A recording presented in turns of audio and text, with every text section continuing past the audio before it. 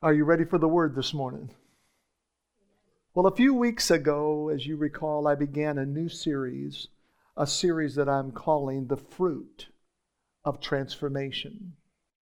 And today I'm going to add another message to that series as I minister for a little while this morning to a message I'm calling Sacrifice of Praise, the Fruit of Lips. Isn't that beautiful?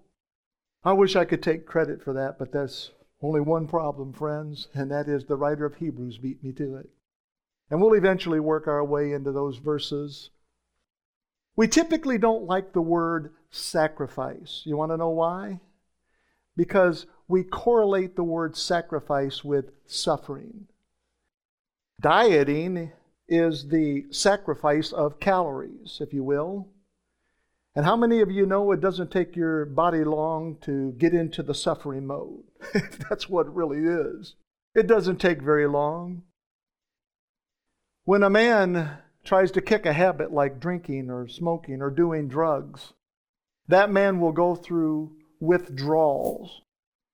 And he will suffer for a period of time. I've seen people shake like crazy as they are coming through and out of the addiction that they've been under.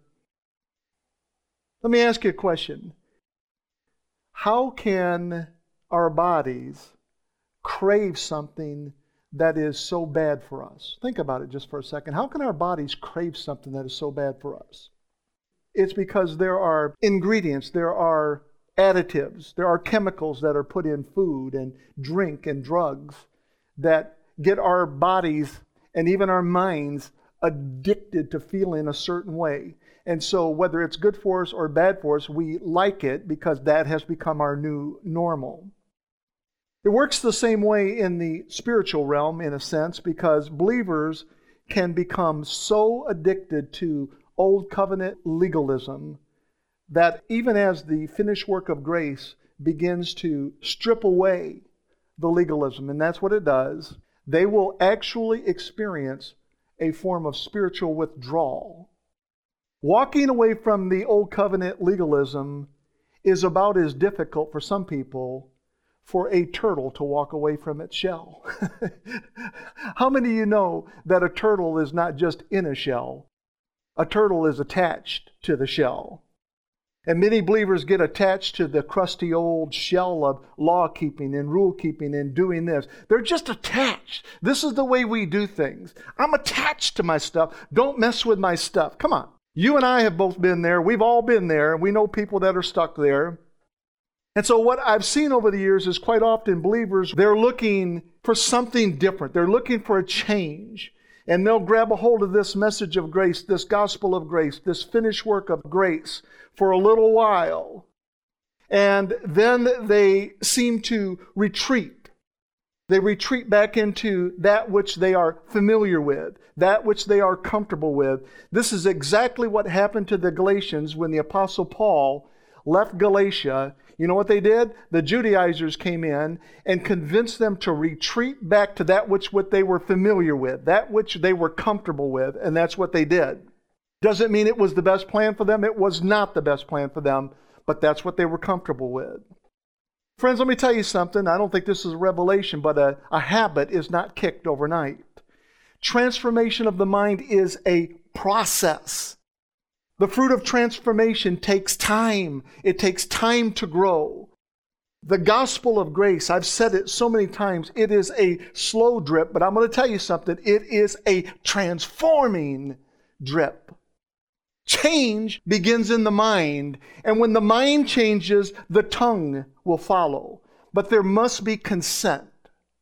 There has to be consent. You have to consent that I'm willing to allow the Holy Spirit to lead me into a pasture that I'm not familiar with, that I've not been comfortable with in the past. If you are willing to say, Holy Spirit, I'm willing to go into that pasture, I'm telling you, you are going to experience change, but it is a slow drip, but it's a worthy drip, friends. What we've been taught is that sacrifice is either painful, tearful, or dreadful. That's what we've been taught. We can associate with that. Painful, tearful, dreadful. We've been taught that true sacrifice must be accompanied by bodily discharges like blood and sweat and tears. Under the Old Covenant, that's a reality. Under the Old Covenant, that's true. Under the Old Covenant, that's an accurate conclusion. The blood from annual sacrifices from the animals, you know what they were? They were a reminder of sins, and it was a painful reminder. Nobody went into that situation with a smirk on their face. Nobody went into that situation laughing with glee. Nobody went into that situation having chit-chat with their neighbor. It was a very solemn time. It was a painful experience for them. But under the new covenant, we bear the joyful fruit that all of our sins have been taken away. We bear them no more. Jesus was our sin bearer. It's a joyful experience to know that. The sweat from man's physical labor can be exhausting, toiling, physically painful.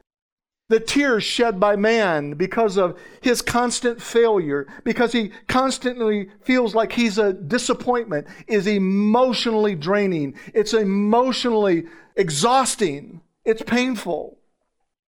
Under the new covenant, friends, come on. Jesus shed his blood once for all. Isn't that what the writer of Hebrews says? He said he shed his blood once for all. He will never come and shed his blood ever again. I don't care how bad you think the world is moving. Jesus will never come again and shed blood again. He shed his blood once for all, and by that one sacrifice, we have been made perfect through that one sacrifice. We're made holy through that sacrifice. There are no annual sacrifices for sin for us. Listen, your blood donation counts for nothing. Ronald McDonald might like it, but I'm telling you, your blood donation counts for nothing. It was Jesus' blood plus nothing that gave us everything we have. I'm crucified with Christ. Nevertheless, I live, yet not I, but Christ liveth in me. And the life which I now live in the flesh, I live by the faith of the Son of God who loved me and gave himself for me. And he did it one time, the Bible says, for all. The scriptures tell us that Jesus' sweat in the Garden of Gethsemane became like drops of blood. That's because he was under this intense pressure. In fact, Gethsemane literally translates as olive press. And when you would take an olive and you would put it in a press and you would squeeze down on that olive, you would get this minute, not even what you would call a drop, this little speck of moisture would pop out of it. That's all you would get out of it. So it is fitting that Jesus would pray in the Garden of Gethsemane and he would be under such intense pressure that his sweat would become like drops of blood. It's an olive press. It was like he was under this intense pressure. And he was. There's no question about that. Jesus not only shed his blood, but Jesus shed tears. We see throughout the scriptures that Jesus shed his tears as he wept over Jerusalem. It broke his heart. He wept over Jerusalem. Jesus shed tears as he stood in front of Lazarus' tomb. Why did he shed tears? Friends, it wasn't because Lazarus was dead. It was because of unbelief. He was in the midst of so much unbelief. A few scriptures before that, he just got through telling Martha, Martha, I am the resurrection and the life. And Martha said, I know, someday. No, Martha, now. The resurrection and the life is not an event, it's a person. I'm the one. So he was standing in all of this unbelief. He shed tears, friends. Jesus shed tears in the Garden of Gethsemane. The Bible says that his soul was overwhelmed. It says it was exceedingly sorrowful is what it says. And again, under the new covenant, our sacrifice of praise need not be accompanied by the bodily discharges of blood, sweat, and tears. Jesus' blood, Jesus' sweat, Jesus' tears were sufficient payment for every one of our sins and delivered us from all unrighteousness. It's about what Christ did for us. See, I'm going to give you a revelation here, okay? The word sacrifice actually translates as offering. Now, it's not so scary anymore, is it? An offering of praise. An offering of praise. Not a sacrifice of blood, sweat, and tears, but an offering of praise. So to say sacrifice of praise, I'm essentially saying an offering of praise. Friends, an offering of praise manifests as the fruit of lips. An offering of praise, the fruit of lips, comes, listen to me carefully, from a tongue that is attached to a heart that has been pollinated by grace. Did you hear that? See, the Bible says from the abundance of the heart, or from the overflow of the heart, the mouth speaks. Well, if I don't have any lips, I'm going to tell you something. My words are going to be unintelligible, friends. You need lips to enunciate. I've got a son, my 30-year-old son. He doesn't hardly move his lips when he talks. And I keep telling him, son, I'm your daddy, but I still don't understand what you're talking. You got to move your lips, son. But when the heart is impacted by grace, when the heart is impacted by the finished work of what Christ has done, it will manifest as the fruit of lips. In other words, the things that will come out of your mouth in certain times will amaze you. It will be fruit that blesses people. It will feed the hungry with it. So what I want you to see through the message today is this. There is nothing that pollinates our souls with the fruit of righteousness and the fruit of transformation more than the gospel of grace. If you can find it, you let me know. I can't find it. I don't know of anything that pollinates our heart and transforms our heart more than the gospel of grace. I want you to imagine with me for a moment that every person on the planet, every single person on the planet, is like a flower on an apple tree. How many of you know that it's flower then fruit, right? It's not fruit then flower. The flower always comes before the fruit. I want you to picture every single person. You'll get an orchard as large as you need to incorporate 7 to 8 billion people, but every single person is a flower on an apple tree. You got it in your mind? Now, as believers, we are like honeybees. We are like bumblebees. We are like the wind. We are like the water in the sense that we are agents of pollination. We have been empowered by the Spirit with an intrinsic responsibility and privilege to pollinate Daddy's flowers so that they might transform from flower to fruit.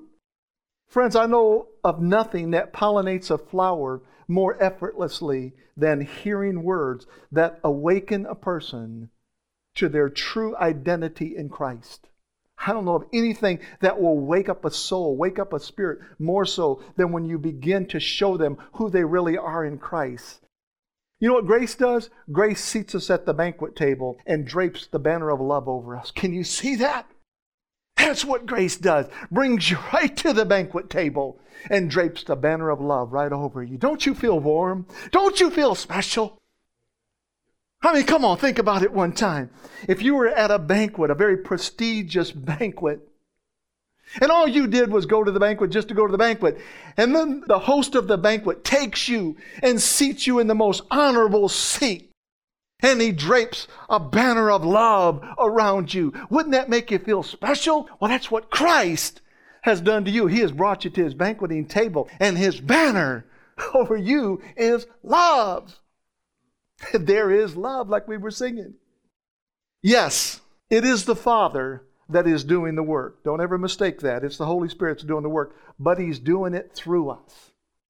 I've never seen a baseball bat hit a home run all by itself. I'm a guitar player, but I've never seen my guitar jump up and start playing a song.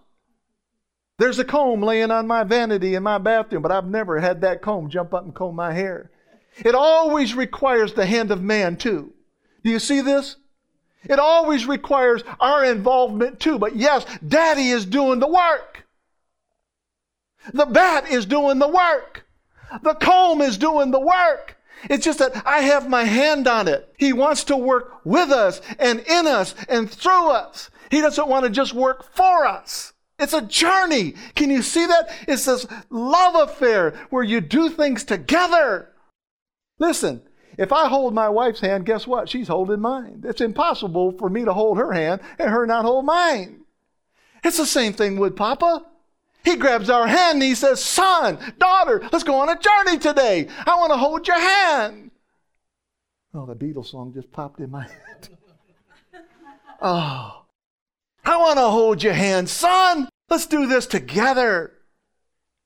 So it's the Father that's doing the work, but in the same breath, we must be mindful that we can do nothing of ourselves. See, that's just it. We have to hold Papa's hand and we get to do it together, but we cannot do it ourselves. We don't have enough horses and we don't have enough men to do it ourselves, friends. That's why the scriptures would say, some of you trust in horses and some of you trust in chariots. I trust in the name of the Lord. I trust in God. Friends, I couldn't save a flea. I couldn't preach a sermon without Him. It's Him. But we're doing it together. We're never alone. We do it together. So we must be mindful that we can do nothing of ourselves. We are the fruit of the vine. Our sacrifice of praise becomes the fruit of lips. In 1 Corinthians chapter 3, verses 6 through 11, we find these words. Look what Paul said. He said, I planted the seed. That's the word. Apollos watered it. That's the word. But God has been making it grow. Do you see the involvement of God in man? God didn't plant it. God didn't water it. God made it grow. He said He's given man this responsibility to take His word that will make people healthy and wealthy and wise and good. And He said, I've given you this word in your heart. He said, now water this word, plant this word, stir on this word, meditate on this word. But He said, I want you to know something. I'm the one that's going to make it grow. I'm the miracle grower here. I'm the author of growing, okay? Listen, I've seen God open blind eyes before. In Nicaragua, when I was there, we laid hands on a little blind girl who had been blind in one eye from birth, and God opened that eye just instantly. Her mother fell apart in tears. The little girl was just staring up at her mother like 4 years old. Like, what just happened here, Mama? I walked away from that going, this is what's supposed to happen. That's right. This is what's supposed to happen. Why would I go, oh, God, what'd you just do? I know what you just did. You honored your word. You honored the faith in that little girl. You honored the faith of that mother who brought that little girl to us. And it was so fast. It was so simple. And the prayer was so short. Friends, sometimes we get way too religious now. We want to carry this thing off and do an encyclopedia worth of words. No! Sometimes just in the name of Jesus, open those eyes in Jesus' name. It wasn't long, friends, and that little girl had her eyes open. So it says, I planted the seed. That's the word. Apollos watered the word, but God has been making it grow. So neither the one who plants nor the one who waters is anything, but only God who makes things grow. In other words, what He's saying, He says, you're not anything by yourself. God is not dissing us here. He's not just going, oh, you're just nothing. No, He's just saying, listen, without me, you can't do what you need to do. You would be nothing without me.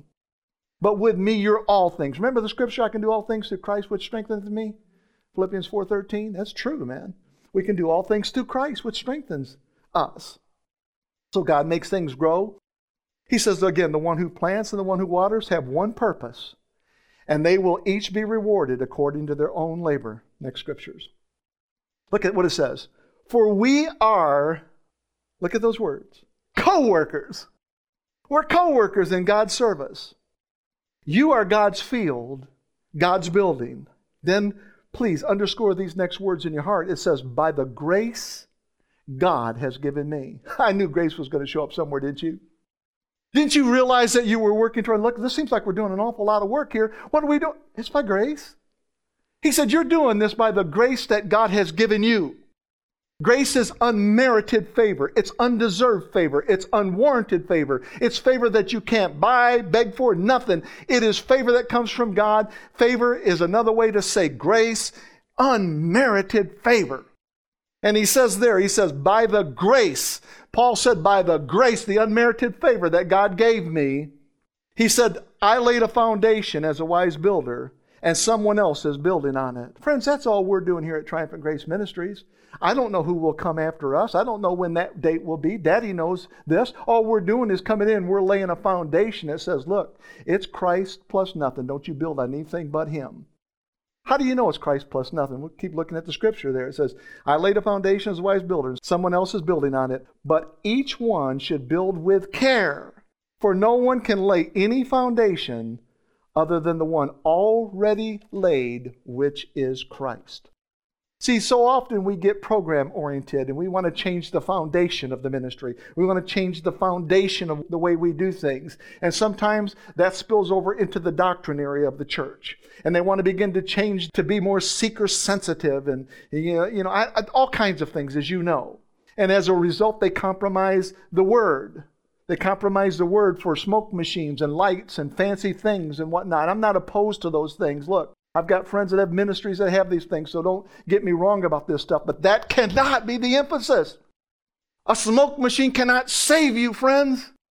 A light hanging from the ceiling cannot save you. The light of the world is the one who saves you. Only Jesus can save you. There's no other name under heaven, the scriptures say, whereby we must be saved, but by the name of Jesus Christ. That's Acts chapter 4 and verse 12. Did you know that flowers that have not been pollinated cannot bear fruit? You see, the flower on a fruit tree has to be impregnated with a male seed in order to transform into fruit. So while you're sleeping, while you're working, while you're doing all the things you do, bees are flying around and they're pollinating your little apple tree in your backyard and your little peach tree over here. You're totally oblivious to it. You just think it's programmed in there automatically to come up and automatically just have fruit on it. That is not the way it works. In other words, flowers that have never heard the gospel of grace. Remember I said we're like a field of flowers, like an orchard of flowers. And those flowers, those precious people that have never heard the gospel of grace, flowers that have never witnessed the sacrifice of praise, wither and fall to the ground, having never experienced the fruit of lips. The sacrifice of praise comes from a heart that has been pollinated with the grace of God. The end result, as I said before, is the fruit of lips. It's what comes out of your mouth. That is the fruit. You can tell what's in a man's heart by listening to his words. Does he have fruit? Does he magnify God? They are lips that flow with milk and honey, friends. Again, in Luke chapter 6 and verse 45, here's that scripture I mentioned earlier. Look at it. For out of the abundance of the heart, the mouth speaketh. Your mouth doesn't do anything without your mind engaging it. Now they run really quick together sometimes. Sometimes the old saying, we opened our mouth and stuck our foot in it. Yeah, that seems like that's the case. But believe me, that was stuck in your brain first. It just found opportunity to get its way out.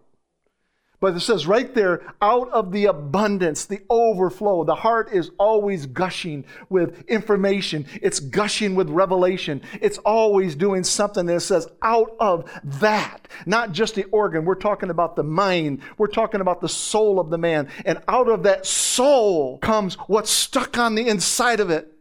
Friends, you can't put water in a jar and drop it on the floor and get 7-Up. You can't do it. What's in the jar is what's going to come out. You can't change that. So what is that scripture saying? It's saying that a heart that has been pollinated and fertilized with the finished work of grace will drip with the fruit of lips.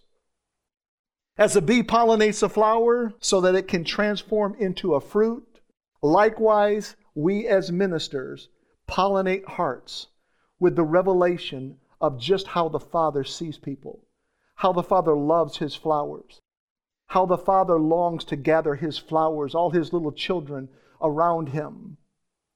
I've got a friend that lives in central Wisconsin that has 59 grandchildren. His name is John. I say, John, do you know them all by name? And he always laughs when I say that. He says, oh, they're changing so quickly, and we only see each other about once a year at the reunion, so it's pretty tough. But he loves to gather his little 59 grandchildren around them. Can you imagine the Father? He created us. He longs to put His arms around His children. He longs to put His arms around His little flowers and bring them close. Put them all in one vase. Put them all together. Unity, that's what the Father loves. He sees his flowers, listen to me carefully, as altogether lovely. He sees them pure. He sees them as innocent. He sees them full of beauty. He sees us as the rose of Sharon and the lily of the valleys. Unfortunately, most believers just cannot see themselves the way Daddy sees them. You want to know why they can't see themselves the way Daddy sees them? I'm going to tell you why. It's because they're too busy shedding their own blood, shedding their own tears, shedding their own sweat, crucifying themselves daily, laboring to keep themselves right before God, and constant tears of repentance that somehow reinforce this mindset that they're a flower quickly fading, here today and gone tomorrow, a wave tossing the ocean, a vapor in the wind. Friends, it's not true with Daddy. We're eternal beings. We last forever. Friends, can you imagine a bloody, sweaty, tearful bride walking down an aisle to meet her groom, and the wedding song is playing "There Is Love" gently in the background? Can you imagine that? You know, it's that moment at a wedding we all wait for. It's about the only moment we stand up for, when that beautiful bride comes strolling down the aisleway. Now imagine as you turn to look at the bride, she's bloody, she's sweaty, she's crying, her mascara is running. Can you picture that? No, you can't, neither can I. But quite often, this is how many believers present themselves to Christ, bloody, sweaty, tearful, hoping that they've done enough to earn His love and earn His acceptance. The bride has not believed in the words, "You are altogether lovely. That is why I love you so. You're altogether lovely. That's why I love you." Religion has exchanged the bridal gown for sweatpants. Religion has exchanged the crown of splendor for a sweaty headband. Religion has exchanged Cinderella slippers for running shoes. Religion has convinced the bride that she doesn't need to walk down an aisle. She needs to run on a treadmill. That's what you need. You need to run on a treadmill. You need to do some laps over there for a while. Religion has robbed the bride of her identity, and old covenant mandates have stolen her sacrifice of praise, the fruit of lips.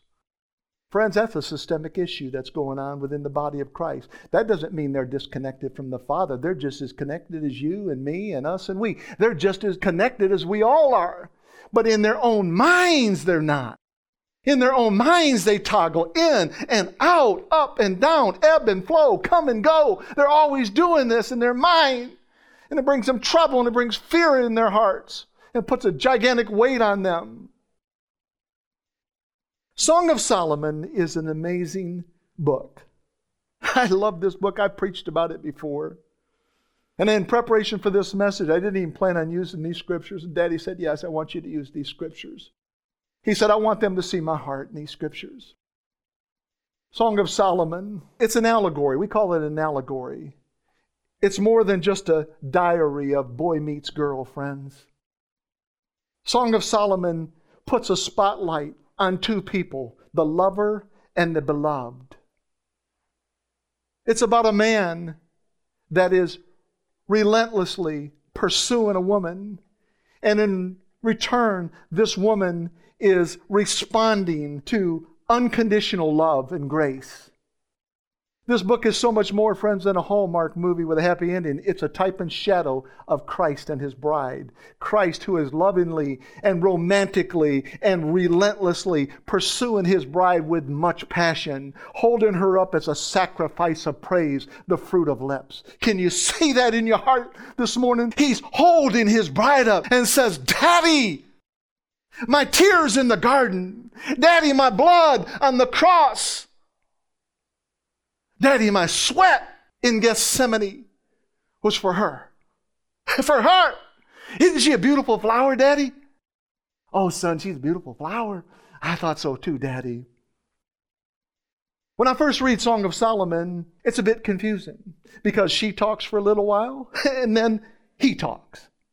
And then she talks and then she talks and then she keeps talking. And then the friends start talking. And then she talks. And then the friend talks. And then he talks. It's like a gigantic group text message.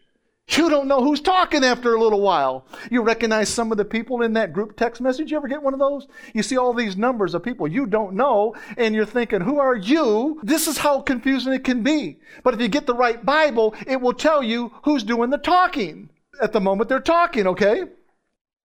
But Song of Solomon waves the greatest banner that man has ever known, and that banner is love. It was God's motivation for everything. God so loved the world that He gave His only begotten Son. It waves the banner of love. Song of Solomon is a book about two people that are deeply in love with one another, and all they can say are good things to one another. I've searched that book from front to cover. It's not very many chapters long, but I can't see one occasion where he condemned her. I can't see one occasion where they said something sharp toward each other. No, they only say good things to one another. They never criticize one another. They're never mean to one another. They're never cold to one another. They're never distant to one another. They're never indifferent to one another. It's a beautiful book. It's a book that teaches us how to treat not only our spouse, but how to treat people in general. And it shows us how Christ feels about us. Song of Solomon is poetic. Song of Solomon is romantic. It's alluring. It's captivating. I'm going to tell you something. It will hold you on the edge of your seat. And when those verses come up, you know what I'm talking about? Those flirtatious exchanges with one another. It will literally make your cheeks turn red at times. It's about a bride whose vital signs are off the chart. Her pulse is racing, her palms are sweaty, and her heart is consumed with the thoughts of her lover. That's all she can think about. Morning, noon, and night, she can only think about her lover, and all he can think about is his beloved. Her blood pressure, friends, is setting off alarms, and because of his sweet kisses, I'm telling you what, her sugar levels are disturbingly high. Who is this man? Who is this man that could do something like that to a woman? Friends, this is Christ. This is a type and shadow of Christ relentlessly pursuing and passionately pursuing His bride to catch her and to hold her and to love her and to whisper good things into her heart. This is who this is. I don't care about Solomon. I care about Christ. And so through this narrative, we begin to see this is the allegory of Christ and His bride, Christ and the church, Christ and His flowers, if you will. As Song of Solomon opens, we find an unnamed bride with an intermittent identity.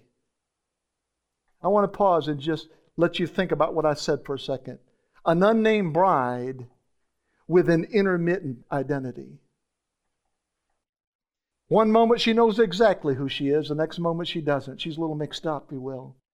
Friends, it's the same conundrum that the body of Christ is dealing with today. She keeps humming the song, He loves me, He loves me not. He loves me, He loves me not. Do you see how that works? Pulling the petals on the flower. He loves me not. Mixed up. It's a conundrum, if you will. Friends, when you discover that the Father's banner over you is love, His banner over you is love, and that He sees you completely innocent, then your wavering between He loves me and He loves me not will cease. Your blood, sweat, and tears will dry up. The sacrifice of praise, the fruit of lips, will appear like flowers upon the earth. The season of singing will have come, and the blossoming vines will spread their fragrance with the words, Arise, my love. My darling, come away with me, my beautiful one. Come with me. Can you hear that? Can you hear Christ saying that? Arise, my darling. Come away with me. In Song of Solomon, chapter 1 and verse 5, I want you to see these words. Here's her heart right out of the gate, friends. She says, Dark am I, yet lovely. O daughters of Jerusalem, dark like the tents of Kedar, like the tent curtains of Solomon. This is the image the Shulamite woman has of herself. Dark! yet lovely. Didn't I just tell you a second ago she's got an intermittent identity? She's not in denial that she's lovely. But what she is saying in that scripture right there, she is saying, I waver between two viewpoints of myself. And this is what people do too. Believers do sometimes. Did you know that there are women upon the earth right now that have the loveliest of features? They have eyes as dark as wine. They have teeth as white as milk. They have cheeks as red as roses. But because of condemnation, they can't even look themselves in the mirror without thinking, I'm dark, yet lovely. I'm pretty on the outside, but I feel so ugly on the inside. This is condemnation at work.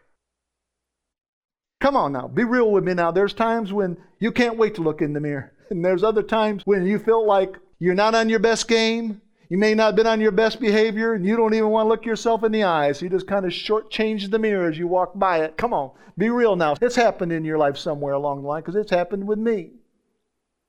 Friends, that's what the mixture of law and grace will do to man. It will strip them, number one, of their sacrifice of praise, the fruit of lips. The mixture of old covenant and new covenant will trap a believer in a mindset of oscillation. Can you see the fan?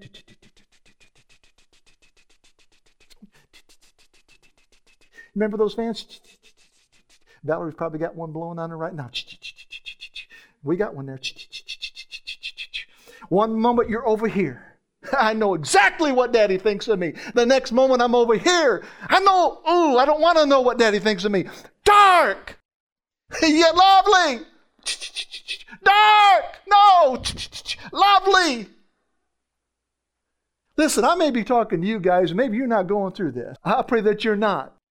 But I'm telling you, friends, there are people that are going through this right now. I talk to them all the time. I'm telling you, we waver between two opinions. And we do that, we become like a ship. We become like a vessel on the water. And you're at the mercy of the wind. And it will just carry you to wherever it goes, up into the bank. It will carry you away.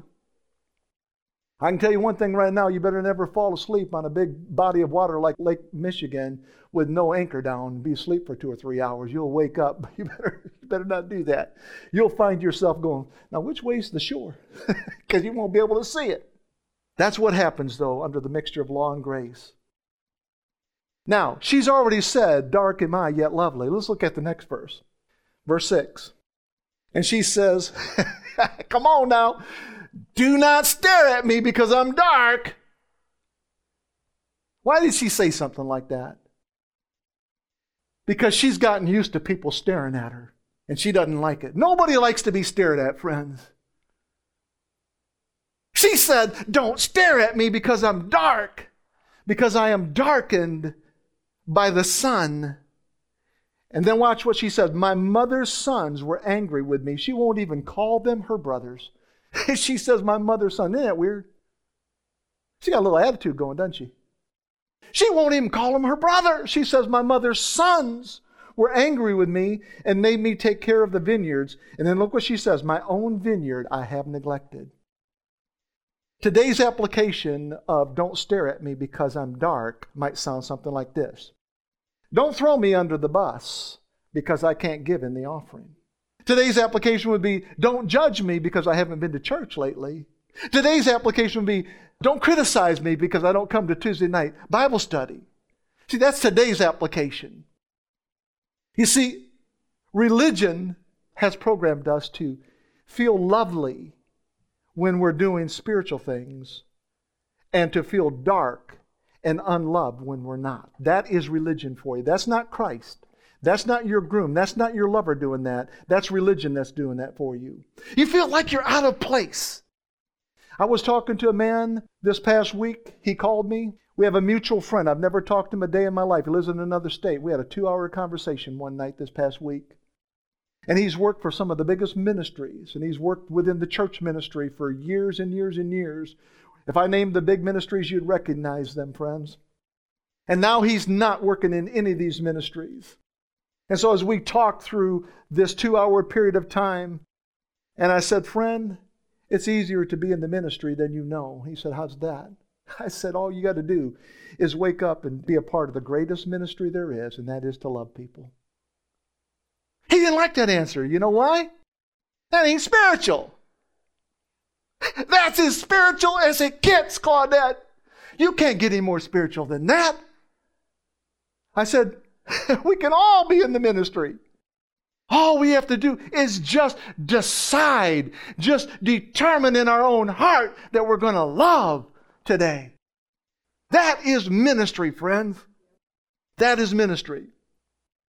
See, I want to remind us today that working a job is ministry. Cleaning your house is ministry.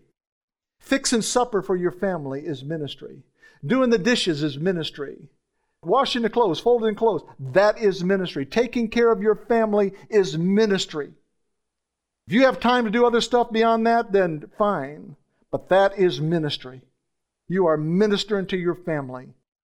You guys know my story. I took 10 years off so I could be a daddy. I took 10 years off so I could just be a husband at home. That was the greatest ministry of my entire life. And I'm so happy that I didn't tell the Holy Spirit no. Because at first I said, this can't be the Holy Spirit. And He said, yeah, it's me. I said, no, it can't be. Everything's going so well at church. If it was falling apart, there'd be a different story. I'd have reason to leave. And He said, no, son, it's me. And I listened to Him. And my family became my ministry for 10 years. I'm not asking every pastor to do that. I'm not asking every minister to do that. There's a special calling for people to do things like that. Special arrangement, special set of circumstances. I only had my kids on the weekend, and I was giving away my weekends to preach messages at my church, study on Saturday and preach on Sunday, and then take my kids back. I was giving away all their time. And I heard the Holy Spirit saying, you're giving away all their time? I said, yeah, but I'm in ministry. He said, how about you just minister to them? Friends, that's ministry. Minister to Bob, minister to Treva. That's ministry. Ministry begins at home. You ain't going to be a minister in a church if you can't minister at home. Isn't that the qualifications for deacons and elders in the New Testament? One wife, and he's honorable, and everything. He takes care of his family. This is what ministry looks like. And this is all birthed out of love. Transitions out of love. So when she says these words, do not stare at me because I'm dark, I can tell something's cooking in her heart. So I wanted to look and see how would He respond to those words. Remember, we're talking about the bride and we're talking about Christ. How is He going to respond to this statement? How would her lover respond to her attitude toward her mother and brothers? Would he forsake her? Would he beat her? Friends, this woman has been hurt. She is speaking from fractured emotions, you can tell. She has not yet learned the sacrifice of praise, the fruit of lips. A pretty flower? Yes. But she's not been pollinated. Pretty flower! But she's not been pollinated. This is how her lover responds to her saying, I'm dark yet lovely. Look at the next scripture. Song of Solomon, chapter 1, verse 15. He says, how beautiful you are. My darling. Oh, how beautiful. You ever ask somebody a question, they give you an answer that doesn't seem to match up to the question? And then you just look at them and go, did you hear what I asked you? Come on, this has happened to all of us, hasn't it? But did you get what I'm getting at? They give you an answer that doesn't match the question. Well, she's already spewed out all this rhetoric. I'm dark, I'm dark, I'm dark. Don't even stare at me when I'm dark. And he thought, oh man, I'm going to pollinate your heart with some words. Look at those words. How beautiful you are. My darling. Not a darling, not somebody else's darling. You're my darling. How beautiful you are, my darling. Oh, how beautiful. This is what Christ says to us in our dark moments when we think we're so dark. He says, no, you're not dark. You're beautiful. Her lover did not reprove her for the way she saw herself. He was not angry with her because she had neglected her own vineyard. Remember, she said, I've neglected my own vineyard because I've been taking care of my brother's or my mother's son's vineyards. There's not one shred of condemnation from this lover. What was her lover doing?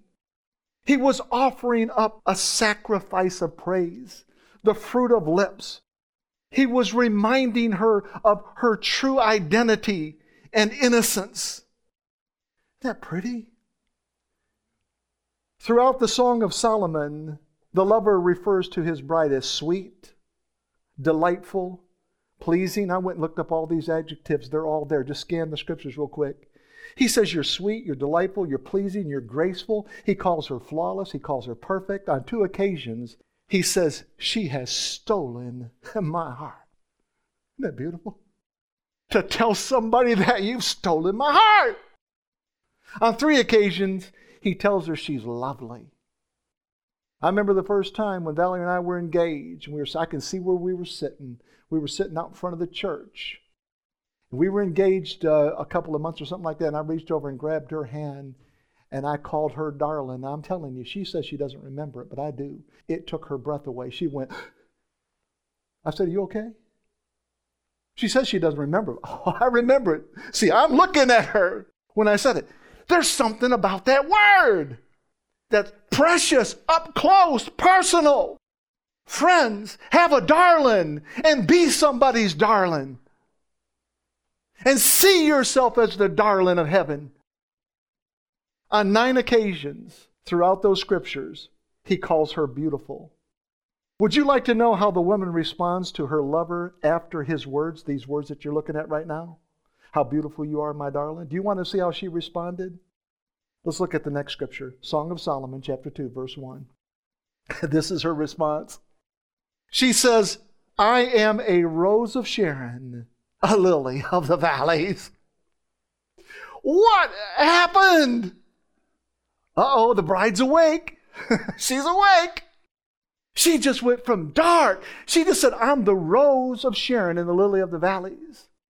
See, we sing these songs all the time. We say Jesus is the rose of Sharon. There's songs about that. We say Jesus is the lily of the valleys, but these words are recorded by her. She has the revelation that she's the rose of Sharon and she's the lily of the valleys. She reached down and picked out 2 of the most beautiful flowers on planet Earth. I went and bought Valerie flowers yesterday for our anniversary. When I went into that florist, I could have gotten anything I wanted, but I said, I want those roses. And I said, I want to mix with those lilies. You can't get a more beautiful bouquet. But what do they mean? The rose symbolizes love. You give people roses to say, I love you. The lily symbolizes innocence. So she has awakened to the reality that she's loved. She has awakened to the reality that she's innocent in her lover's eyes.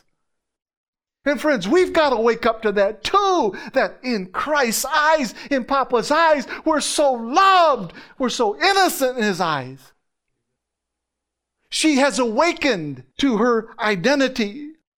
She has awakened to the truth that she is loved and that she is innocent. Here's the important part. Even when she feels dark. Where did she get this revelation at that she was the rose? Where did she get this revelation at that she was the lily? Where did she get this revelation that she was loved? Where did she get this revelation that she was innocent? Was it from her brothers? No. Was it from her mother? No. Was it from working in the vineyards? Of course not. She received the revelation of love and innocence from her lover. Same place we get it today. We get it from Christ. He told her that she was beautiful. He told her that she was lovely. He told her that she was pure. He said you're flawless. He said you're delightful. He said you're pleasing. He said you're loved. And He said you are innocent in my eyes. In the same way, we receive the revelation of love and innocence from our lover, namely Jesus Christ. Friends, the revelation that you and I are loved and innocent in the Father's eyes will pollinate your heart with a sacrifice of praise and then the fruit of lips. It will adorn the mantle of your heart with 2 vases, one full of roses to say you're loved and one full of lilies to say you're innocent. Friends, you can criticize the message of grace if you want to, but the grace message will remind us over and over again that you are delightful, you are pleasing, you are perfect, you are altogether lovely, you are beautiful, you are loved, you are cherished, and you are innocent in Daddy's eyes. Get those realities in your heart. Grab a hold of them. Handcuff them to you, if you will. This is how the Papa sees you. Loved, innocent. Because of the constant, gracious drip of words from the lover into the heart of the Shulamite woman, she has moved from don't stare at me when I'm dark to I am a rose of Sharon and a lily of the valleys. Her lover has pollinated her mind through the sacrifice of praise, the fruit of lips. And he has begun the transformation process. She will never be the same. Friends, at Triumphant Grace Ministries, we are ministering a transforming message that pulls people from dark shadows. It pulls people from the old covenant mindset, and it sets them into a new covenant reality under the glorious light of Jesus Christ. This is the new covenant. Song of Solomon, chapter 1. Let's add verse 2 to it now. Look what it says. She says, I am a rose of Sharon, a lily of the valleys. And then he says to her, like a lily among thorns is my darling among the young women. See, he said, you're right. You're right. And like that lily among thorns is my darling among the young women. Now look at verse 4. Look at this. Song of Solomon, chapter 2, verse 4. He brought me to the banqueting house, and his banner over me is love. When I first got saved, my kids were very, very little. And I remember I bought this little cassette tape and I put it in my car. It was called We Sing, W-E-E, Sing. It was songs for kids. And I liked it so much, I must have played those songs a couple hundred times for the kids as they were growing up. There were some songs we liked more than others. My kids got to the point where they would beg me to listen to those songs. And they got so trapped in my heart that I would play it sometimes when they weren't even in the vehicle. But one of those songs was Banner Over Me. You remember that song? I am his and he is mine. His banner over me is love. I am his and he is mine. His banner over me is love. I am his and he is mine. His banner over me is love. His banner over me is love. He brought me to his banqueting table. His banner over me is love. He lifted me up into heavenly places. His banner over me is love. And then it says, he is the vine and we are the branches. His banner over me is love. Jesus is the rock of my salvation. I'm cutting it short for time. His banner over me is love. And then that last verse, there's one way to peace through the power of the cross. His banner over me is love. Do you get the point? He has brought me to the banqueting table. And his banner over me is love. His banner over us is a celebration. When you throw a banquet, friends, it's to celebrate something. And he has brought us to the banqueting table. That must mean there's a banquet going on, right? And what are we celebrating? We're celebrating that you're loved. We're celebrating, son, that you're innocent. And he has seated us as a rose. He has seated us as a lily of the valleys right next to him. His banner speaks of so much. It speaks of ceremony. His banner speaks of grace. His banner speaks of covenant. His banner speaks of innocence. His banner speaks of ownership. His banner speaks of citizenship and relationship, identity. But most of all, friends, his banner speaks of love. Get that in your heart this morning. His banner over you is love. And nothing can change that. His banner over me is love. You want me to do it again? I am his and he... Oh, I get happy when I start doing that. Friends, his banner over us is love. Oh, Valerie's going to be listening to this later. She's going to say, you just lost your little doggy brain today, didn't you? Yes, I do. When I think about nothing can change this. The God of all eternity, the God of all creation, seats me at a banqueting table. And he says, I got to go get the banner of love. Come on, Jesus. And he drapes Jesus around us. There's your banner of love. Oh, you thought it was something that just hung on the wall like these drapes over here. No! His banner of love is Christ. He has brought me to the banqueting table. Under his banner of love, listen to me carefully. The Father has made provision for sin, not permission to sin. That alone will free you. He's made provision in the covenant for when we blow it. How do we know that? Where sin abounds, grace does much more abound. He's made provision for sin. That sin provision was Christ, the sacrificial Lamb of God. He's made provision for sin, not permission to sin. Not at all.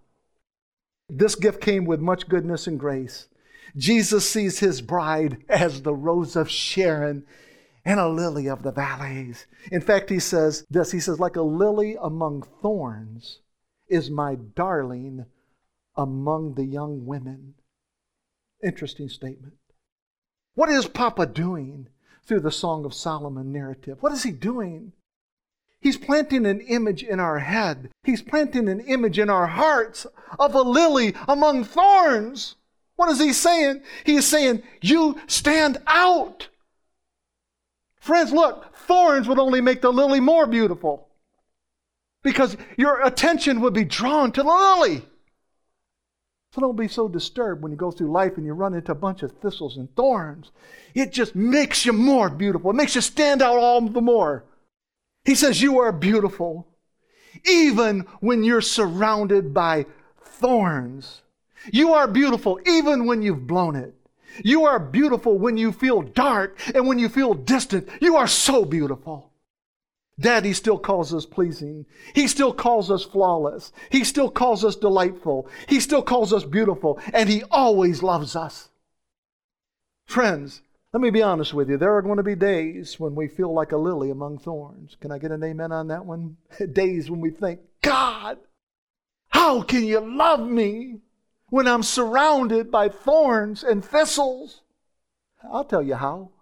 Because Jesus was offered up as a sacrifice of praise. He doesn't know how not to love you. It's not in His mind. Song of Solomon, chapter 2, verses 3 through 13. Watch this woman start talking. Here she goes. She says, like an apple tree. Remember those flowers I told you to think about on an apple tree? She says, like an apple tree among the trees of the forest is my lover among the men, the young men. I delight to sit in His shade, and His fruit is sweet to my taste. Friends, we are no longer just a flower. We are the fruit of His reward, the Scriptures tell us. Friends, the cross adds new meaning to the words cross, pollination. Through the cross, His pollen was released into the flowers of both Jew and Gentile. We have the same pollen. We have the same blood, we have the same anointing, we have the same holiness, we have the same righteousness, and we have the same Father as Jesus Christ. There is no difference between us and Him. A hard thing for us to wrap our minds around. She says, His fruit is sweet to my taste. Let Him lead me to the banquet hall, and let His banner over me be love. Next scriptures. She says, strengthen me with raisins, refresh me with apples, for I'm faint with love. And now watch this picture she draws. She says, His left arm is under my head, and His right arm embraces me. Daughters of Jerusalem, I charge you by the gazelles and by the does of the field, do not arouse or awaken love until it so desires. And then she says, listen. And I believe there was a little bit of time between that and her next words. She was so in tune to what it sounded like when her lover came. She said, wait a second now. Listen. That sounds like my lover. Listen, she says, my lover. And then she says, look, here he comes. Leaping across the mountains, bounding over the hills. Do you see the excitement? Do you see the passion in this lover? This is the way he comes after us. This is the way he chases us, bounding over the mountains. That's my girl right there. That's my baby when he comes to us. Continuing, she says these words. My lover is like a gazelle or a young stag. Friends, they did their best back then, right? To compare it to things, right? Whatever she wrote, they understood it, okay? So you can take all the liberties you want here, but whatever they wrote in the language of the day, they understood what she was talking about. My lover is like a gazelle or a young stag. And then she says, look, there he stands behind our wall, gazing through the windows, peering through the lattice like, I see you. I see you. I know you're here. She says, my lover spoke and said to me, arise, my darling, my beautiful one, come with me. See, the winter is past. The rains are over and gone. She says, flowers appear on the earth. The season of singing has come. The cooing of doves is heard in our land. I think more husbands and wives ought to get a little bit closer with each other so that they can hear one another cooing. Can you hear me cooing all over you? I feel your cooing coming through. She says, there's cooing. It's a funny word, isn't it? The cooing of doves is heard in our land. It speaks of a dove that's satisfied. It speaks of a dove that's not alarmed. A dove that's at rest. They'll coo when they get that way. And the cooing of doves is heard in our land. Oh God, that our land would be filled with the cooing of one another. She said, the fig tree forms its early fruit. The blossoming vines spread their fragrance. Arise, come, my darling, my beautiful one. Come with me. Isn't that awesome? Do you see Christ in this thing? So beautiful. This year commemorates 30 years ago that my first son was born. I gave him the name Tyler James Testerman. He was 5 pounds, 12 ounces, 17 3/4 inches long. And when that baby was born, I'm going to tell you something, he hijacked my heart that fast. He just hijacked that heart. It was my first child. I didn't know what was going to happen. All of a sudden, what? Hijacked! He instantly became the apple of my eye. I was faint in the knees with love for that little guy. And I was captivated. You know what I was captivated by? I was captivated by his complete innocence. As I looked at him, I thought, how innocent does it get? Just captivated and caught up because of that. You could say it like this. He had stolen my heart. Because that's exactly what the lover said to his beloved. That's what Solomon said to the Shulamite woman. And friends, that's what Christ says to his bride. Look at Song of Solomon chapter 4 and verse 9. He says, you have stolen my heart, and my sister, my bride. You have stolen my heart with one glance of your eyes, with one jewel of your necklace. Friends, look, Solomon's a rich man. He doesn't need more jewels. But what he's saying here, he is saying, I noticed that necklace brings out your neck. That's what I'm interested in. I'm interested in you. Forget about all those riches. And he said, all it took was for you to just kind of glance at me. One time, that was it. Just you took one glance at me, and I saw one jewel around that golden neck of yours. He said, that's all it took. With that, you stole my heart. Friends, do you see how easy it is for God to love us and for Christ to be our husband? Friends, Jesus finished the work on the cross, and it became a transforming gospel. We can add nothing to his completed work. It was his sacrifice. It was his offering of praise to his Father that became the fruit of lips.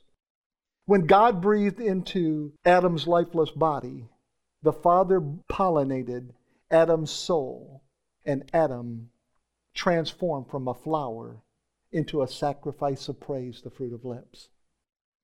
When Jesus breathed on his disciples, he pollinated their spirits with the sacrifice of praise, the fruit of lips. When the Holy Spirit fell in the upper room on the 120, he pollinated their souls. He pollinated their tongues with fire in the speaking of tongues. He changed them forevermore. And when Jesus died on the cross, the scriptures tell us that he breathed his last breath. Why would it go to the point to tell us that? So he breathed his last breath and then he gave up his spirit. Friends, I want to tell you today, in his final exhale, he released a pollination whereby every flower of the world could be impregnated with the sacrifice of praise and become the fruit of his lips. So friends, we must never resist transformation.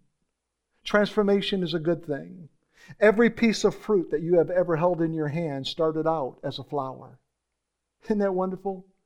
And then that flower was pollinated, and that flower was fertilized, and then it began to grow until it reached full maturity. It's pollination, fertilization, ripening, and then the full maturity. We see that scripture, Mark chapter 4, verse 28. It says, "For the earth bringeth forth fruit of herself, first the blade, then the ear, after that the full corn in the ear." So you can see there is a transformation process that's taking place. You are being transformed by the power of the gospel. You are being transformed. You will not think the way you thought a month ago because God is transforming the way you think. So we begin our Christian walk as sons of God, pollinated and fertilized by the Holy Spirit. The scriptures tell us, do not be carried away by strange teachings, but to allow our hearts to be strengthened by grace. We are not transformed through a list of commandments. We are made holy through the blood of Jesus Christ. You can leave your old covenant turtle shell behind, friends. Just walk right out of it, okay? My last scriptures. Hebrews chapter 13, verses 7 through 16. The writer says these words. He says, "Remember your leaders who spoke the word of God to you. Consider the outcome of their way of life and imitate their faith. Jesus Christ is the same yesterday and today and forever." And then he says, "Do not be carried away by all kinds of strange teachings." What he's saying here is someone is going to come along and say, "No, give me your Cinderella shoes, you need running shoes." They're going to say you need sweatpants, you don't need the bridal gown. They're going to try to put a doctrine on you that's just not fitting for the bride, friends. And he says in these scriptures that do not be carried away by strange teachings, all kinds of strange teachings. Look what he says, "It is good for our hearts to be strengthened by grace." All of the things that he could have picked for right there. He said, look, you can get carried away by all kinds of strange doctrines and strange teachings, or your heart can be strengthened by grace. That is the unmerited, undeserved, unearned favor of God. And he said, let your heart be strengthened by grace. And he says, not by eating ceremonial foods, which is of no benefit to those who do so. He says, we have an altar from which those who minister at the tabernacle have no right to eat. The high priest carries the blood of animals into the most holy place as a sin offering, but the bodies are burned outside the camp. And so Jesus also suffered outside the city gate to make the people holy through his own blood. Do you see those words, friends? How do we become holy? Through the blood of Jesus Christ. Jesus suffered on the outside of the gate so that we could become holy by his blood. You add nothing to holiness, friends. It is his holiness that makes us holy. We are made the rose and we are made the lily through Christ alone.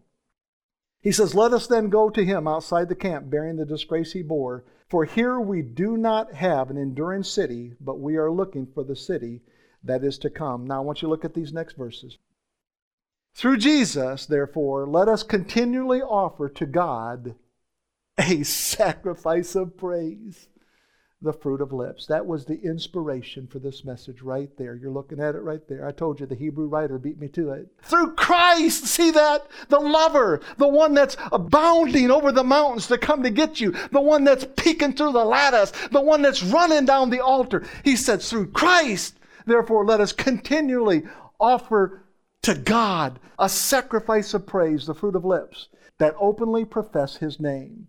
And then I threw in this other verse here, that verse 16 where it says, and do not forget to do good and to share with others, for with such sacrifices God is pleased. Do you see that, friends? Remember, we thought a sacrifice was always about shedding blood and tears and sweat. He's saying a sacrifice shows up in just being good to people. Remember, I said your ministry is just to love. That's a sacrifice. Because you don't always feel like being good to somebody. You don't always feel like taking the time to be good to people. But he said that's what a sacrifice really looks like. Friends, the wonderful truths that reach out to us from the message today are these.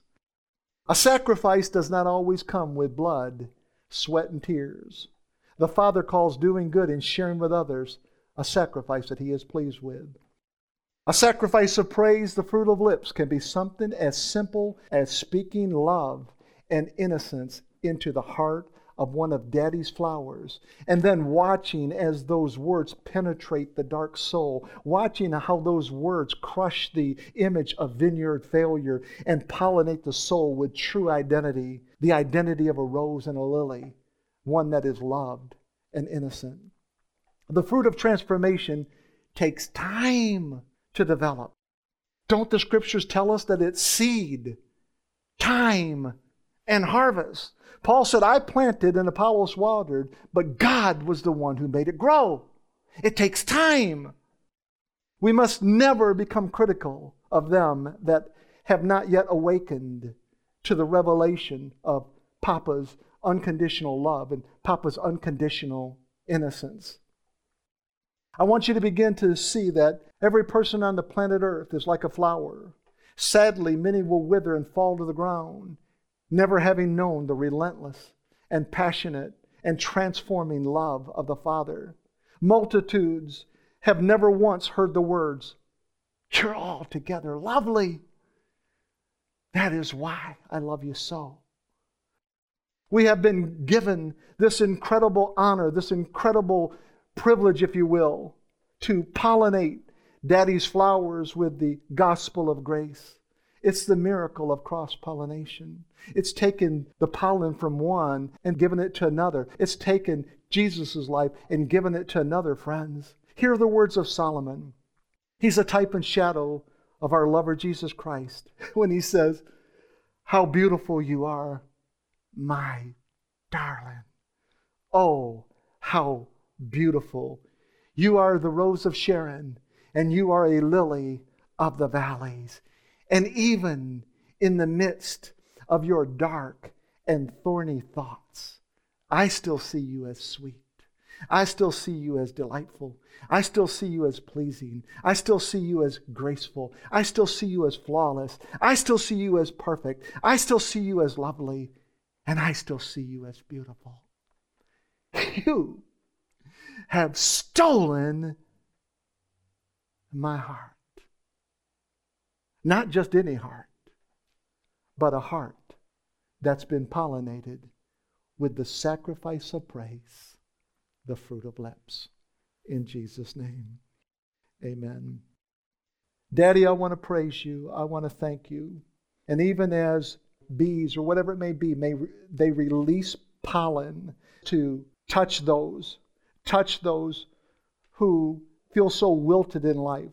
They touch those that would only remain a flower, would never transform into a piece of fruit, would never reach the destiny that you called them to, apart from being pollinated, Daddy. So I want to thank you, Father, that you've given us this honor, this great privilege, this great desire to take this gospel and make things grow with it. I'm reminded that we do the planting and the watering, but Daddy, you make things all beautiful. You make things grow. And Father, in those times when we have images of ourselves or images of others that seem dark and distant, I'm reminded to what the lover said. He said, "You are beautiful, my darling. You are beautiful. This is the heart of my Papa.